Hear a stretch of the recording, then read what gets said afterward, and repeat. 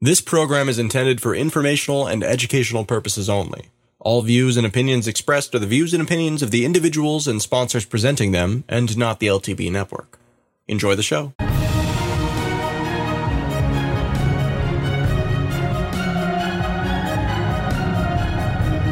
Fiat money, if you like, is backed by men with guns. Can't counterfeit Bitcoin. On the blockchain, nobody knows you're a fridge. It's like a whole new worldview. It undermines the entire financial system. Separating your currency from government, from big banks. People are getting a little tired of these central banks. A Federal Reserve note? What's that mean? An orgy of banker bashing is what we're in for. The clouds are opening up to herald the arrival of Satoshi Cyberchrist. Christ is back, and he's got Bitcoin. It's another Wednesday. Oh, and just like Bitcoin, we're not left, we're not right. We're just consistent, principled, and dependable. Like that. Oh, it's a beautiful, beautiful day. Another day to talk about Bitcoin. You know, unfortunately, our last time right here on the air. But hey, listen, that's okay. For now. You need time constraints are what they are. But it's a hiatus, but just a sort while we don't know when they're going to come back. Yeah, who knows? I don't know. We might both die at work the way we go. Yeah, I don't know. But anyway, what we're gonna do. We've got a great show to close out our presence here on KCAA 1050 AM in Loma Linda, California, and on the Let's Talk Bitcoin network at letstalkbitcoin.com. We're happy to kind of give you a quality closer, I think is what I'll call it. Yeah, I like that. Yeah.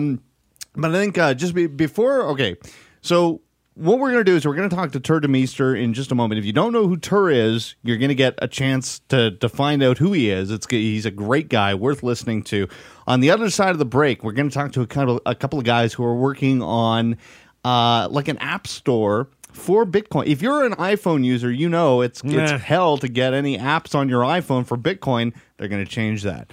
But anyway, all right. So, well, just before we go on, I just want to thank everyone at Let's Talk Bitcoin for giving us this opportunity to talk Bitcoin on the radio, and you know we're not leaving Let's Talk Bitcoin. We're still there. We're just I just want to make that specific. We're going to come back, everybody. We're not gone forever. Okay. Yeah, we're like a low-grade fever. We'll show up again at some point. That was terrible. I don't know. That was awful. I regret that immediately. Yes, okay. Call in too. We're taking calls. That's right. Oh yeah, right. So if you want to give us a call in the studio, you can do so. 1-888-909-1050. Again, that's 1-888-909-1050. If you want to call us in studio to talk to us or our guest, everything here is pretty laid back. We're gonna have a couple of natural conversations to bring us through to the end of the show. Give us a tweet too if you're shy. If you're at Ed and Ethan, if you want to Twitter at us. That sounds inappropriate. I guess I'm in that headspace. Yeah, person. All right. Yeah. All right. So to start the show today, we're going to bring Tur Demeester on the line. He is the guy behind Macro Trends. It's a financial newsletter. And he, in his newsletter, said that Bitcoin was a valuable buy at $5 in 2012. I think the last market tick, the last I saw, was somewhere around 500 and some odd dollars, or 500 in that neighborhood. So, pretty decent, I think. He's self-taught. He was inspired to leave university and educate himself after reading Ludwig von Mises's Human Action. Oh, wow. He also struggled through that. That's impressive. That is so impressive. That's a technical mind right there. And he also co-founded the Murray Rothbard Institute, Center of Research and Education in Philosophy of Law and Economic Theory. He's got a head on his shoulders. He's much more advanced than we are. So Tur should be connected with us now. Mr. Demeester, how does the evening find you? Hi, guys. I'm excellent. Thanks. Great. I understand you're joining us from, is it Denmark right now? No, it's Holland, actually. I'm from Belgium, but I'm in the Netherlands right now because there's a Bitcoin event here tomorrow. Oh, well, fantastic. Good stuff. I would imagine if you're somebody that advised buying Bitcoin at $5 and you're probably traveling around to different conferences, you probably have that freedom to do. Would that be fair of me to say? Yeah, it's been a tremendous opportunity. It's been really very, very great, and it's a lot of people that were involved in Bitcoin from earlier on, they've experienced this kind of it's kind of like you're pulled up by the tide, this tide of Bitcoin, and it's great to be able to connect to so many people and experience on the ground what's going on. Awesome. Yeah, spreading the good word and able to spread the good word. Spread, hallelujah. So, Tur, let me ask you: is when you're going to these different conferences? I mean, how long have you been doing this? Have you been going to conferences since 2012? What's the scene been like for you? The first conference I went to was a Bitcoin conference in 2012. It was the lanyards were by a little company called Bitstamp. They were a small exchange starting up. Mike Hearn also talked at that conference.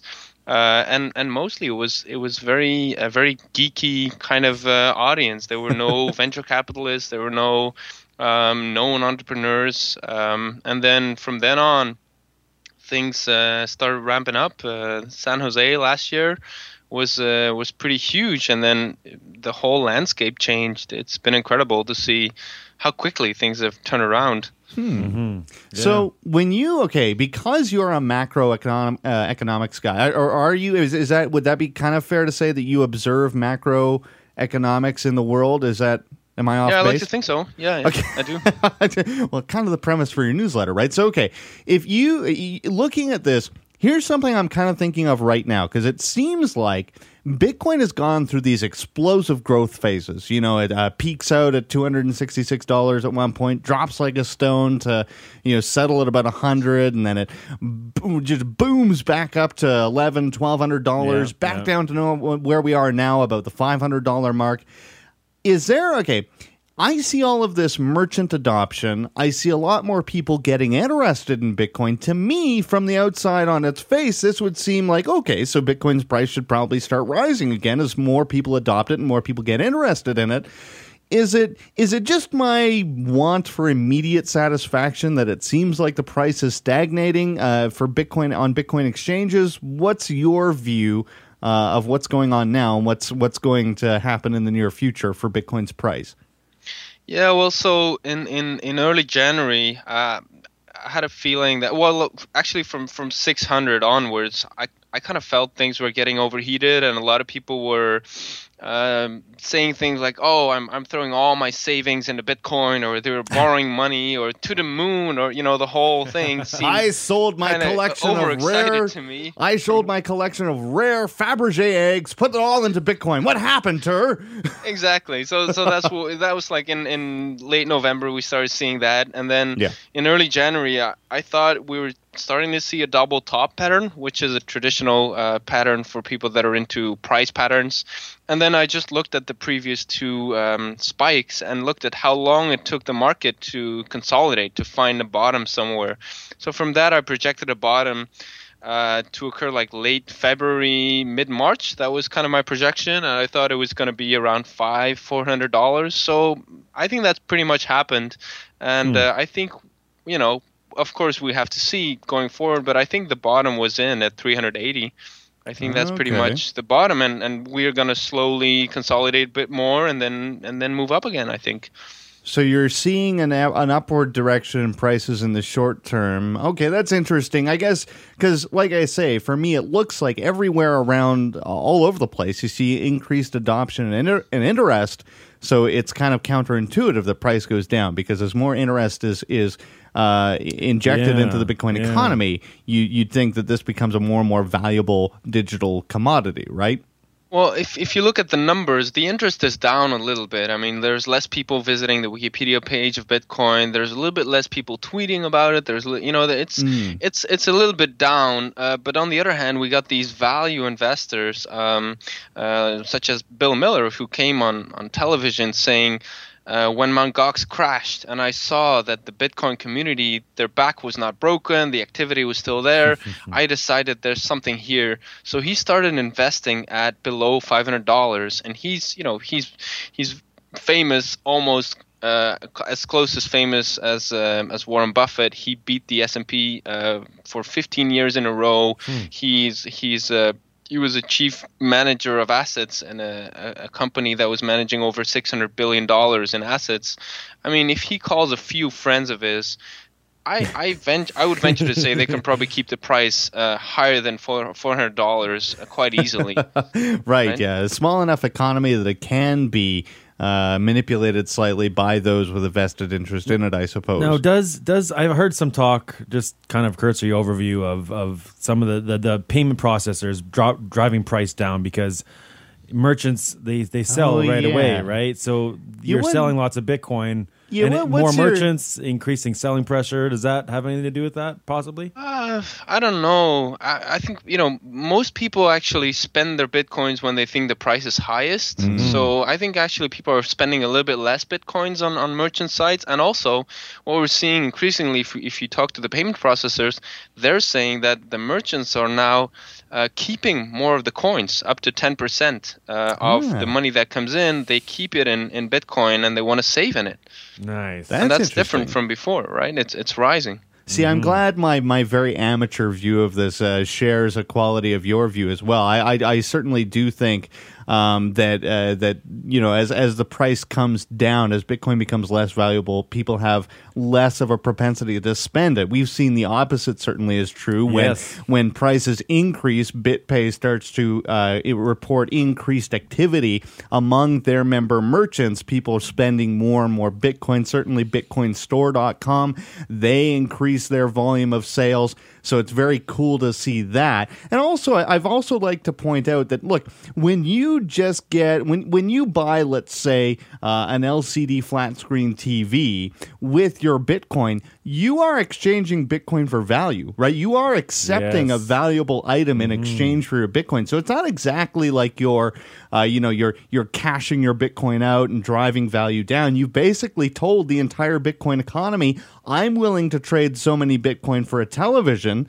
So that expresses to the entire Bitcoin economy that Bitcoin are at least worth, to this guy, an LCD TV, right? So I think there's that expression of value is important, and it does keep the value of Bitcoin in a much more generalized sense up.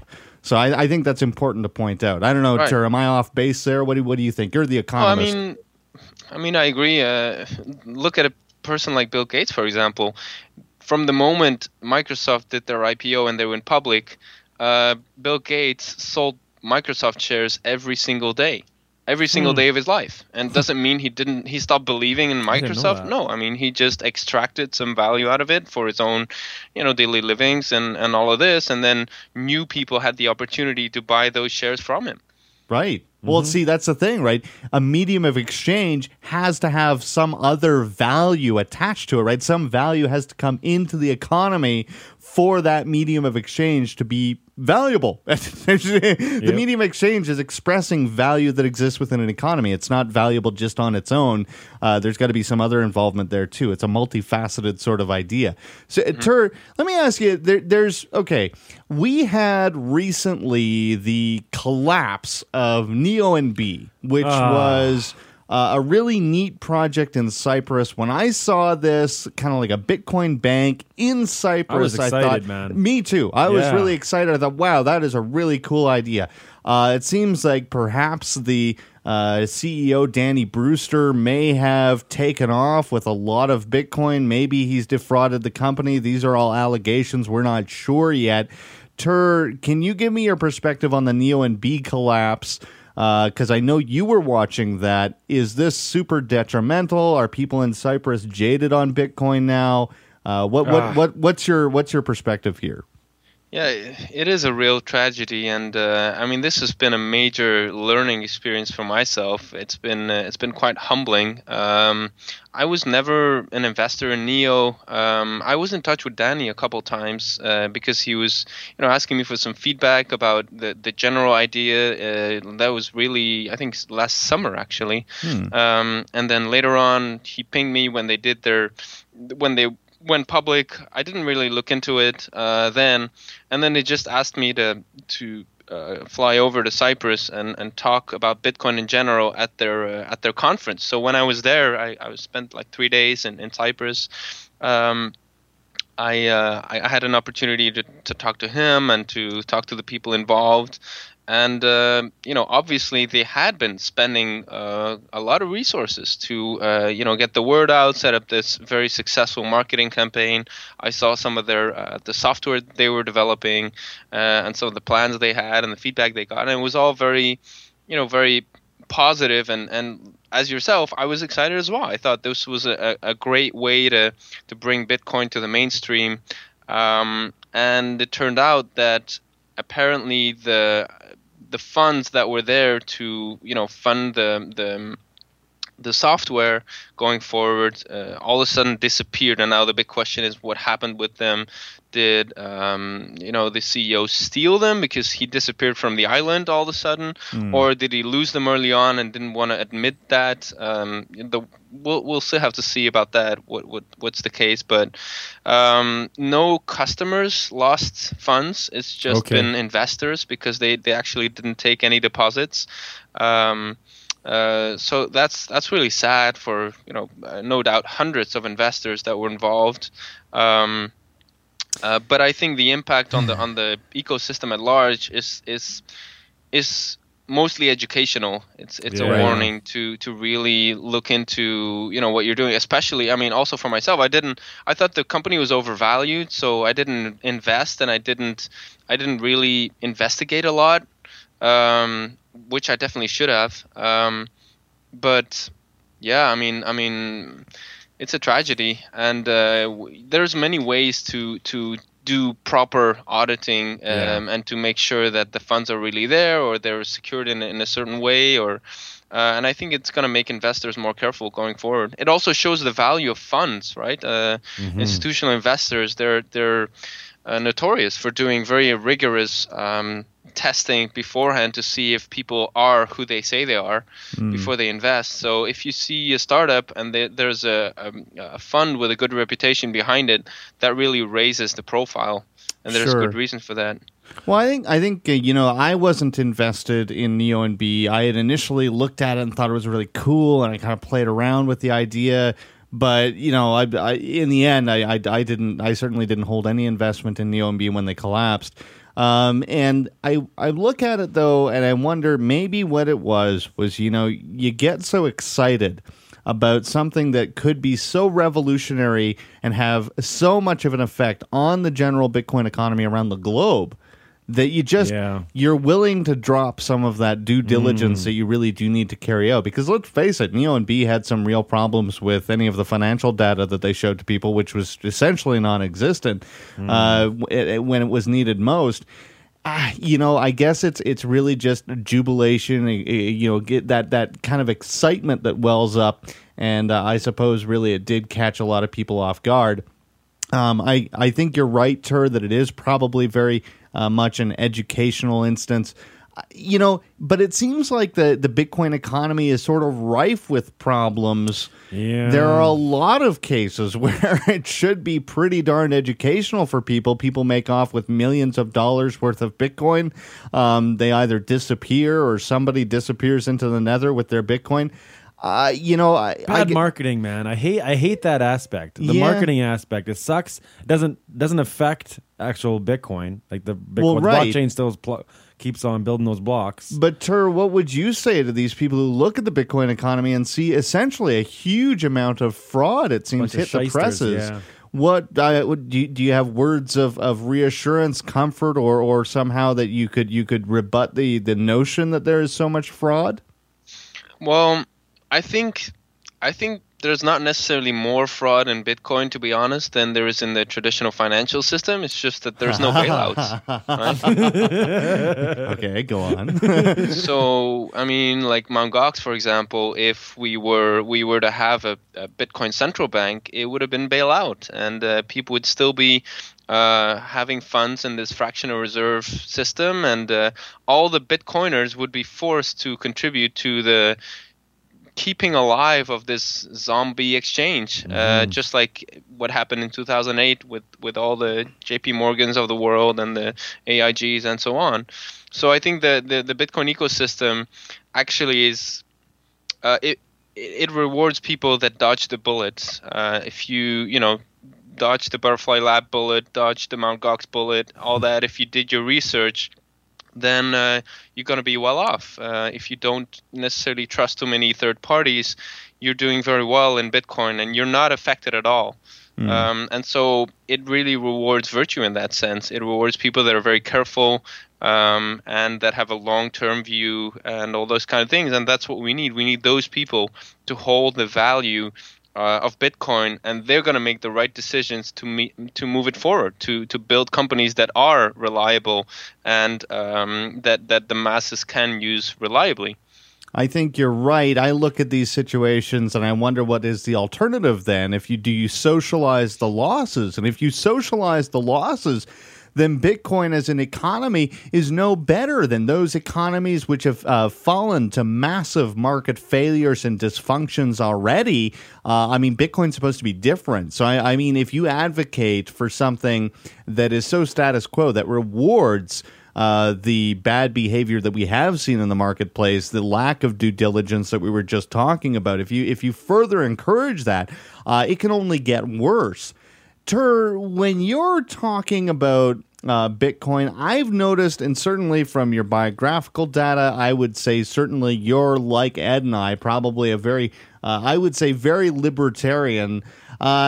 When you're looking at Bitcoin, I said at the beginning of the show, it was kind of a jab at somebody else. I said at the beginning of the show, not left, not right, just consistent.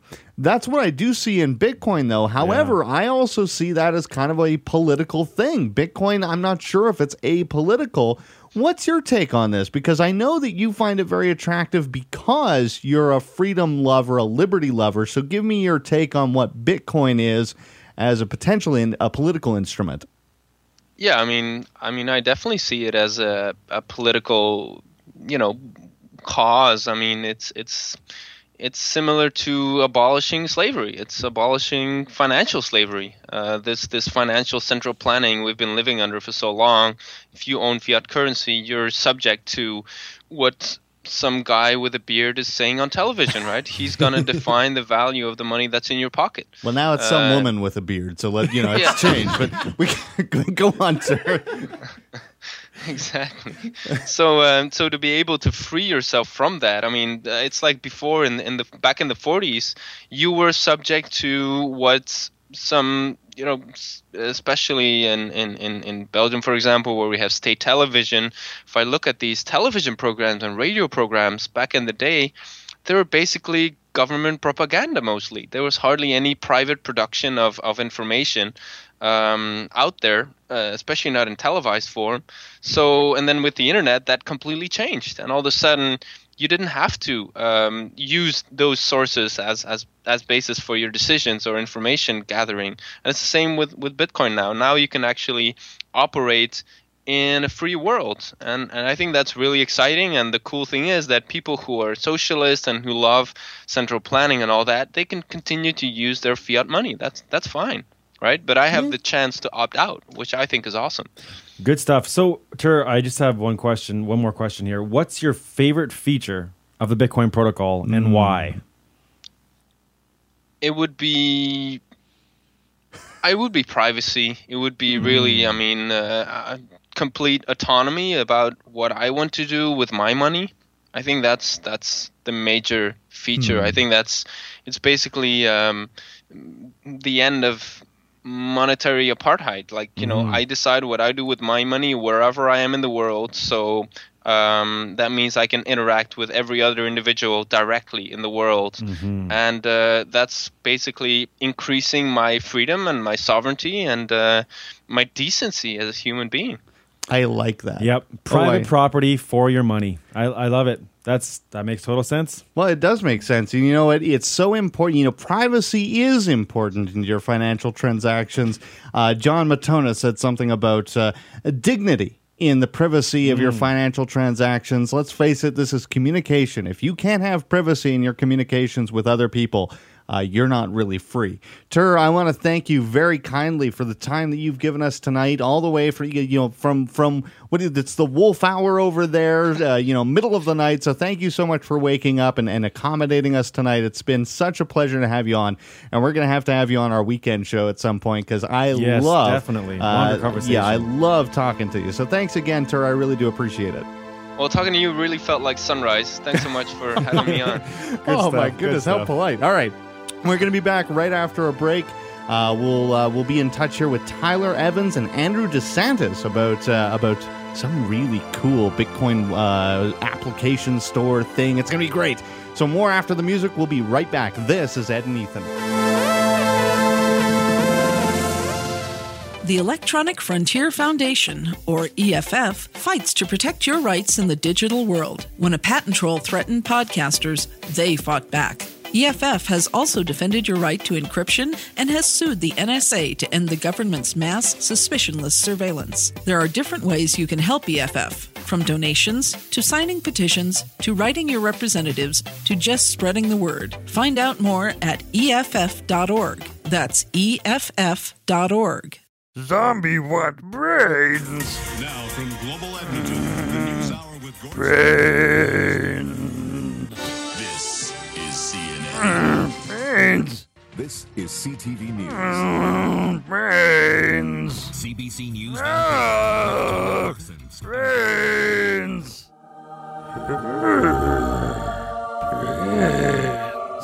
The Ed and Ethan Podcast. Come to where the brains are.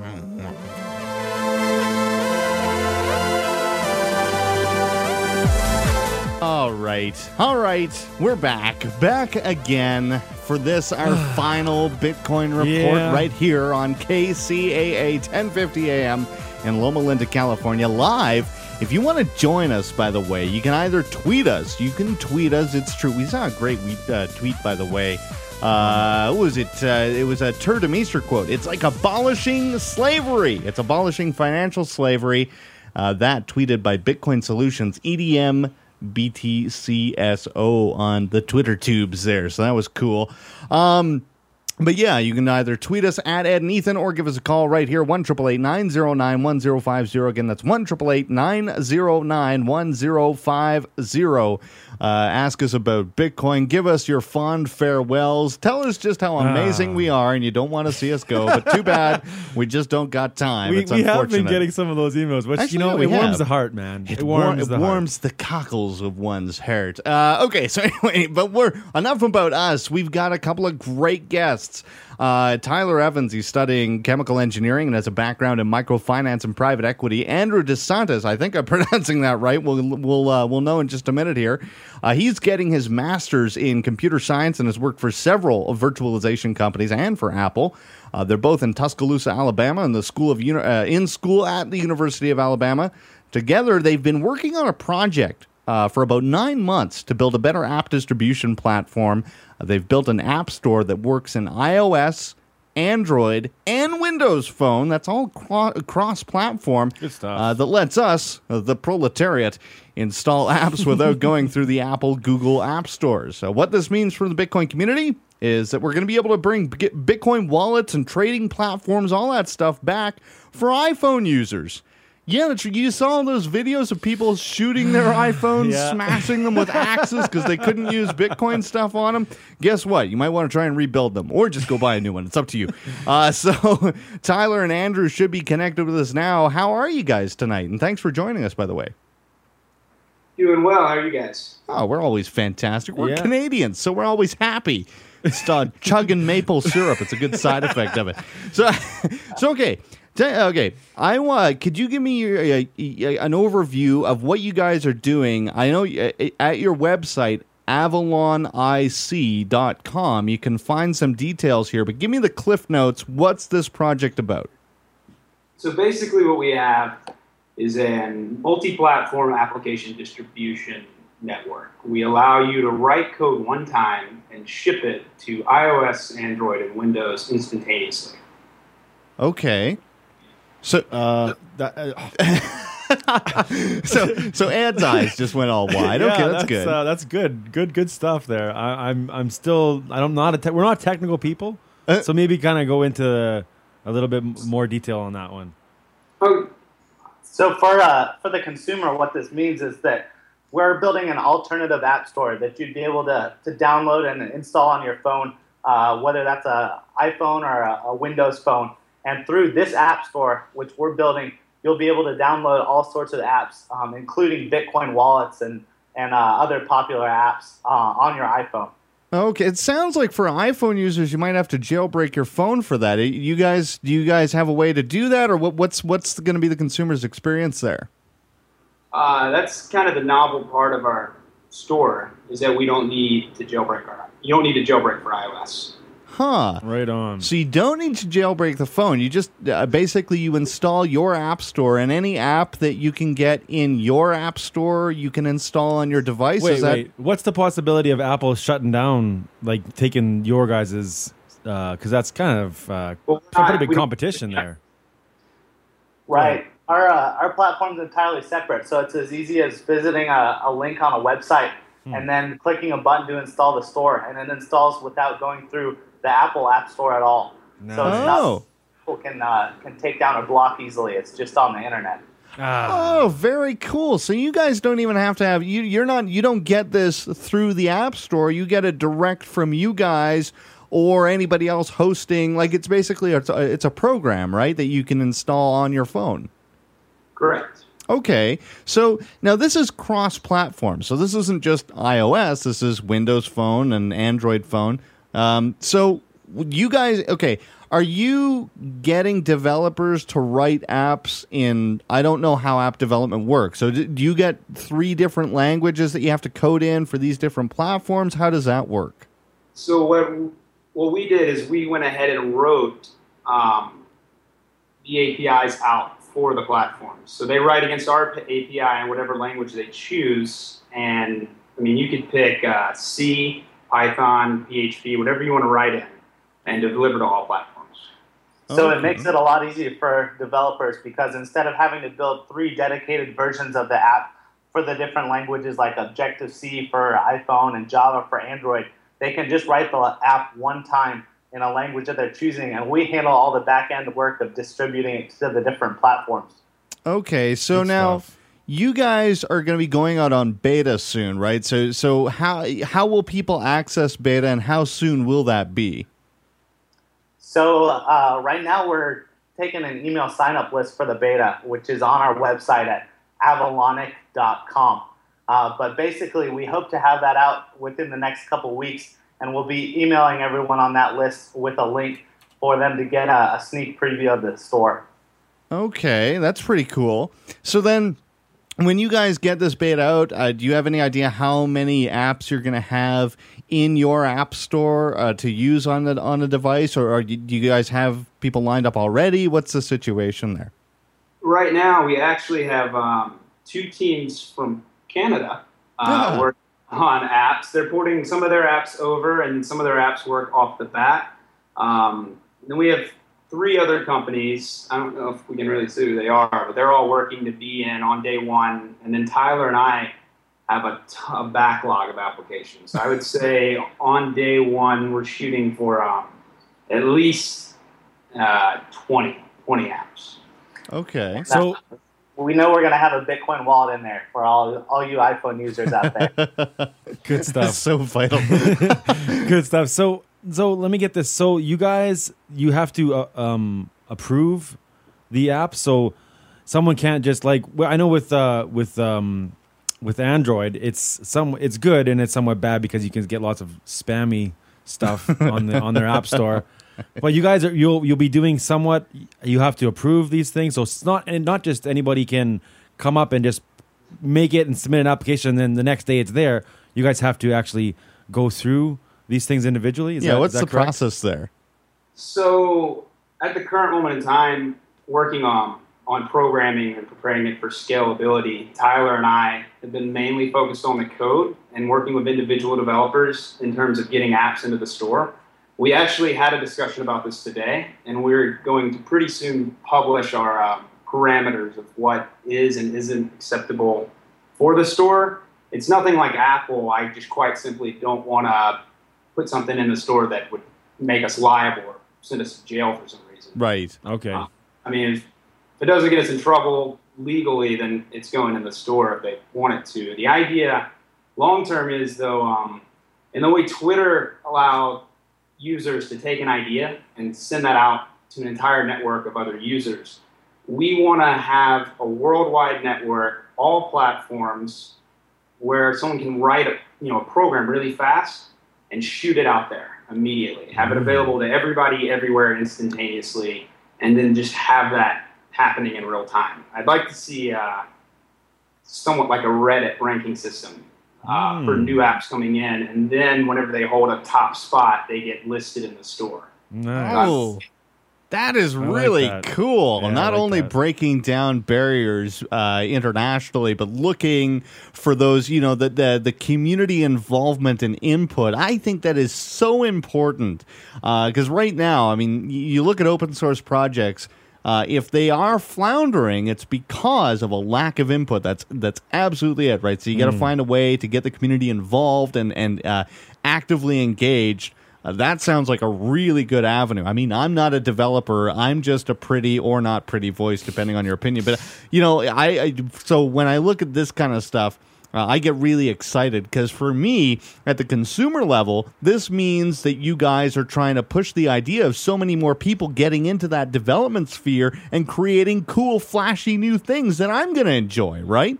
So when you guys are looking at the developer community right now, what kind of interest have you gotten from the developer community? Because it sounds like you've got a few projects already that is getting some involvement. But what's the general taste out there so far? What's it feel like? The reception so far has been overwhelmingly positive. We just kind of posted a teaser video on Reddit one day, and my email inbox started blowing up with probably 40 or 50 emails from different developers wanting to use the platform. So we think we'll be able to get a lot of quality apps in there really quickly.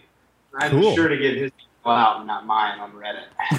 So does this mean an Android user could possibly be using some Apple software, like Apple apps? Like, is that a possibility if some, like, because I'm just trying to wrap my head around this. Like, say if I want to use, I don't know, Apple's map program. I don't know why you'd want to, but if I wanted to use that on my Android, could someone submit that through you guys somehow so it could be on that platform, and then I could download your app store and then use the Apple?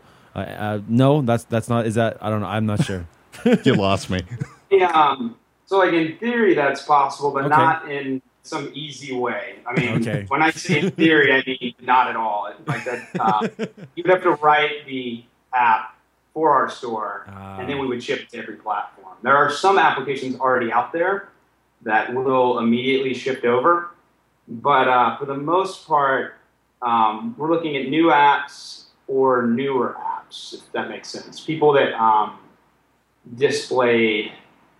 They wrote their code modularly, and they built it in a way that it could already be shipped to every platform. We'll be able to throw them in immediately within a day. Otherwise, we're looking at new projects. But Tyler was coding the other day. I look over, I go, "What are you doing?" He goes, "I think I'm going to build a Bitcoin wallet." I'm like, "All right." 30 minutes later, he goes, "All right, I'm done." I'm like, "What do you mean you're done?" He wrote an entire Bitcoin wallet in 30 minutes. Wow. So there's another hour to secure it. So hour, 30 minutes. Cleanest Bitcoin wallet that is out there, sends and receives.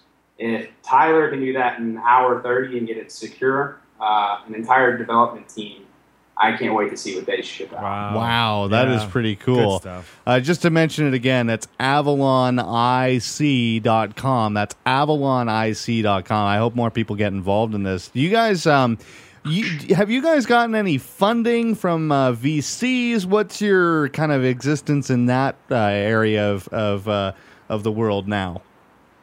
So far, we've bootstrapped the project entirely by ourselves. But in order to kind of scale and take it to the next level and be able to hopefully reach millions of users, we do anticipate raising some angel funding here pretty quickly. Okay. So you guys are kind of in process of getting that done. If you guys get VC funding, what are your immediate goals for expanding the project from where it is? We have a designer that we're very interested in hiring potentially full-time, and I'd like to take him in and have him redo the entire ecosystem to his taste. He's one of the best designers I've ever seen. And then pulling in more developers to handle kind of front-end tasks. The back end's pretty strongly built. Okay. Okay. No, that's cool. I like it's just neat to see where this stuff can go, right? So, and by the way, I'm being asked, somebody's texting me asking for your guys' Twitter handles, and I know that's at avalonic.com, right at the bottom, right underneath the Bitcoin donation address. They just, point that out too. But I guess for you guys, I'm kind of curious why you guys got interested in Bitcoin to begin with. Why did you wander into this space? Because Bitcoin needs as many developers as it can get, obviously. So, great to see you guys wander on board. How did you get here?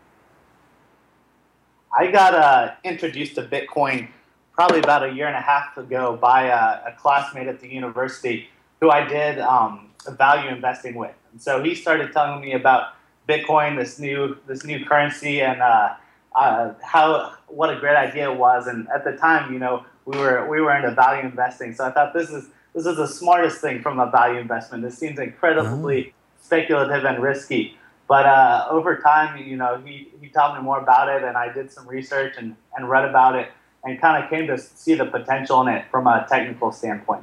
Cool. I actually heard about Bitcoin when it was at $13 a coin and didn't really think anything of it. I was doing stock trading at the time. I was dealing with the fact that I was too young to be trading stocks, and that's a whole other story. But basically, I was writing the App Store, a very, very early version, and I quit because iOS 7 had given me a really bad headache around it, and wasn't worth it. I talked to Tyler about it. We decided to start back on it, and Tyler's friend, David Bailey, ended up coming over one weekend and would not stop talking about Bitcoin. And I was like, I know what that is. I've heard about it before. And then eventually I started looking at it again, and it ended up changing the entire perspective of all of my projects. Awesome. I like that. Bitcoin, world changing, both for people like us and developers. Do you guys see, because here's how I see this, right? I look at Bitcoin, I see a world of possibilities that have been opened up in the field of computer science. As a layman, I look at this, I see endless possibilities. When you guys see Bitcoin, do you see it the same way? Like, what's your future vision of potential sorts of programs, applications? Like, what kind of possibilities do you see into the future for Bitcoin? And how has the technology revolutionized the information technology space from a developer's point of view? Well, so Tyler and I actually go back and forth on this topic a lot. So that's one of the fun things about working together and Bitcoin being somewhat speculative, is that we can fight about it all day and we can just watch the results and see who wins in the end. I personally think it has solved a major problem in the ability to transfer value online from two individuals. In terms of altcoins, I would like to see those become more like Sky Miles per se in the future. And to see that kind of really develop out, so I'm really interested in watching that. But more importantly, I really want to see more groundbreaking things on the same level as Bitcoin happen. That's now that people know that like one guy can come up with a protocol that changes everything. I think there's room for more protocols. And then I'm really excited to see the developer community grow around Bitcoin. But for every alt currency, I wish we would see a brand new thing that just blows everyone away. You want the next killer app again and every week, a killer app. What about you, Tyler? How do you see this into the future? I obviously Bitcoin's done great things, but I'm really excited about kind of the underlying blockchain technology and how that solves the problem of trust between two parties who weren't able to establish trust before or who have never met. And so I'm really excited to see kind of some of these projects people are working on to incorporate this sort of trust mechanism into other aspects of life, whether that's open, transparent voting, or whether that's a decentralized corporation or a contract that's written into a blockchain that can't be broken. So I think we'll see a lot of innovation over the next couple of years based on these blockchain technologies. Do you guys think, Okay, we on this show here, I've gone a little hot-headed over regulation. I knew that was coming before, so I'm kind of curious what you guys think. Because, look, I know some people think that regulation is there to kind of protect a space while it grows. I don't know. I kind of see regulation in almost any case as something that hampers innovation. Maybe define that first, though. Define what you mean by regulation. Well, any rule that is imposed from a centralized source, a central planning exercise, I think it kind of stifles the innovative spirit around something like Bitcoin. Guys, do you share that view? Do you think I'm off base? What's your viewpoint here? Because I know a lot of people think, we do need this to go mainstream, right? Mm-hmm. Well, I think Bitcoin's really interesting in that perspective. I do think there are certain things that do need regulation. Like, I enjoy that when I drive down the road, everyone knows what side to be on. But when it comes to Bitcoin, I like the idea of it not being regulated because it allows it to evolve. So let's say everyone cheats the system.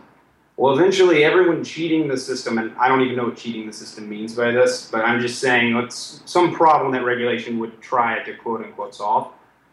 If you let everyone do that, it will level out the advantage, and you'll see more innovative ways of doing whatever needs to be regulated. And that's a really vague description, but I'm really big on software evolution as opposed to like software updates. I like to see a problem arise and then the software through the community or the individual developer fix it so that it's better. And that's how Bitcoin got to where it is today. If Bitcoin had been regulated since day one, it would have probably had the same fate as the current Canada. Didn't you guys issue a cryptocurrency yourself?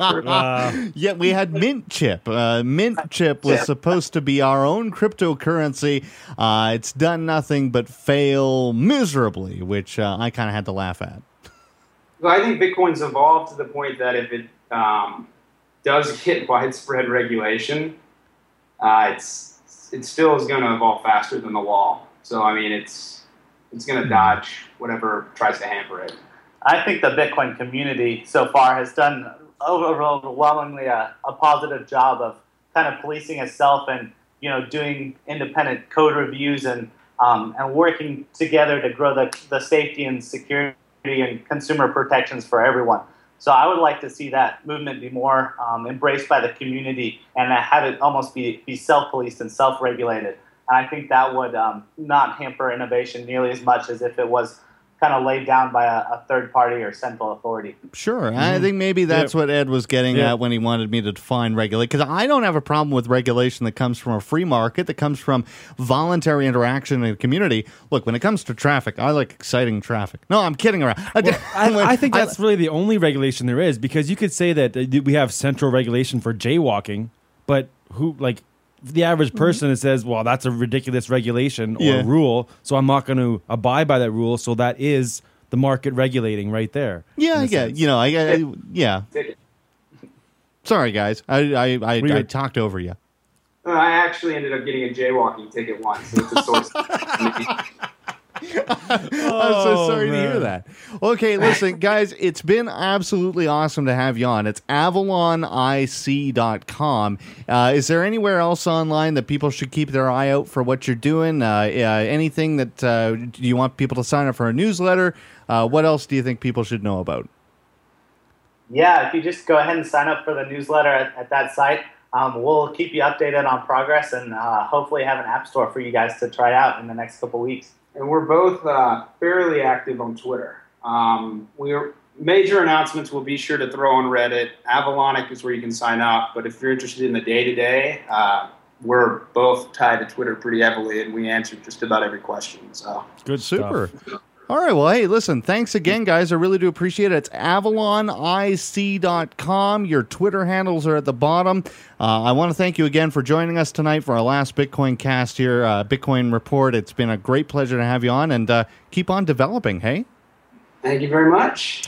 All right. Good stuff. So those are the guys behind AvalonIC.com, which is, you look at these development efforts, getting people involved, that is so key. That's what drives Bitcoin forward, right? That's what gets it to the mainstream, is making it more and more valuable, people getting more and more clued into why they might want to use Bitcoin. And again, if you want to learn more about Bitcoin, check out meetup.com, see if a local Bitcoin group is meeting in your area.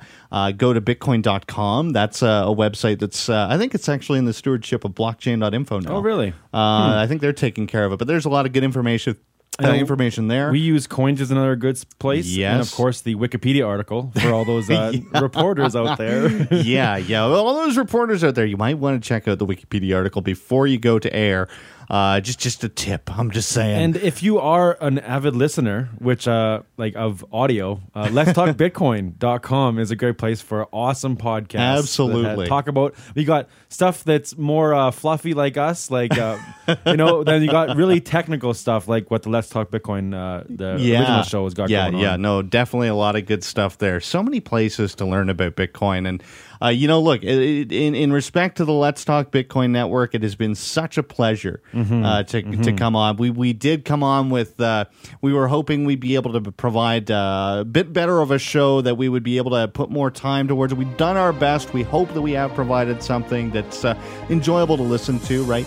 But we've done our best. We hope that we can come back at some point and do better when we've got more time. That's the thing, right? When we do come back, it's going to be an even better show than what you've been already receiving. That's right. It'll have sparklers or something. I don't know what makes a better show. Okay, anyways. Sparklers on radio. What? You can hear that. That sound, I guess. There'd be something. Yeah, okay. All right, so hey, thanks a bunch to all of you beautiful listeners. Thank you so much for tuning in, and also to the Let's Talk Bitcoin Network, the KCAA 1050 AM. Check out ednethan.com for all of our stuff. Stay tuned for Free Talk Live right here on the other side of the music. Thanks again. It's been a pleasure. This is Ed and Ethan.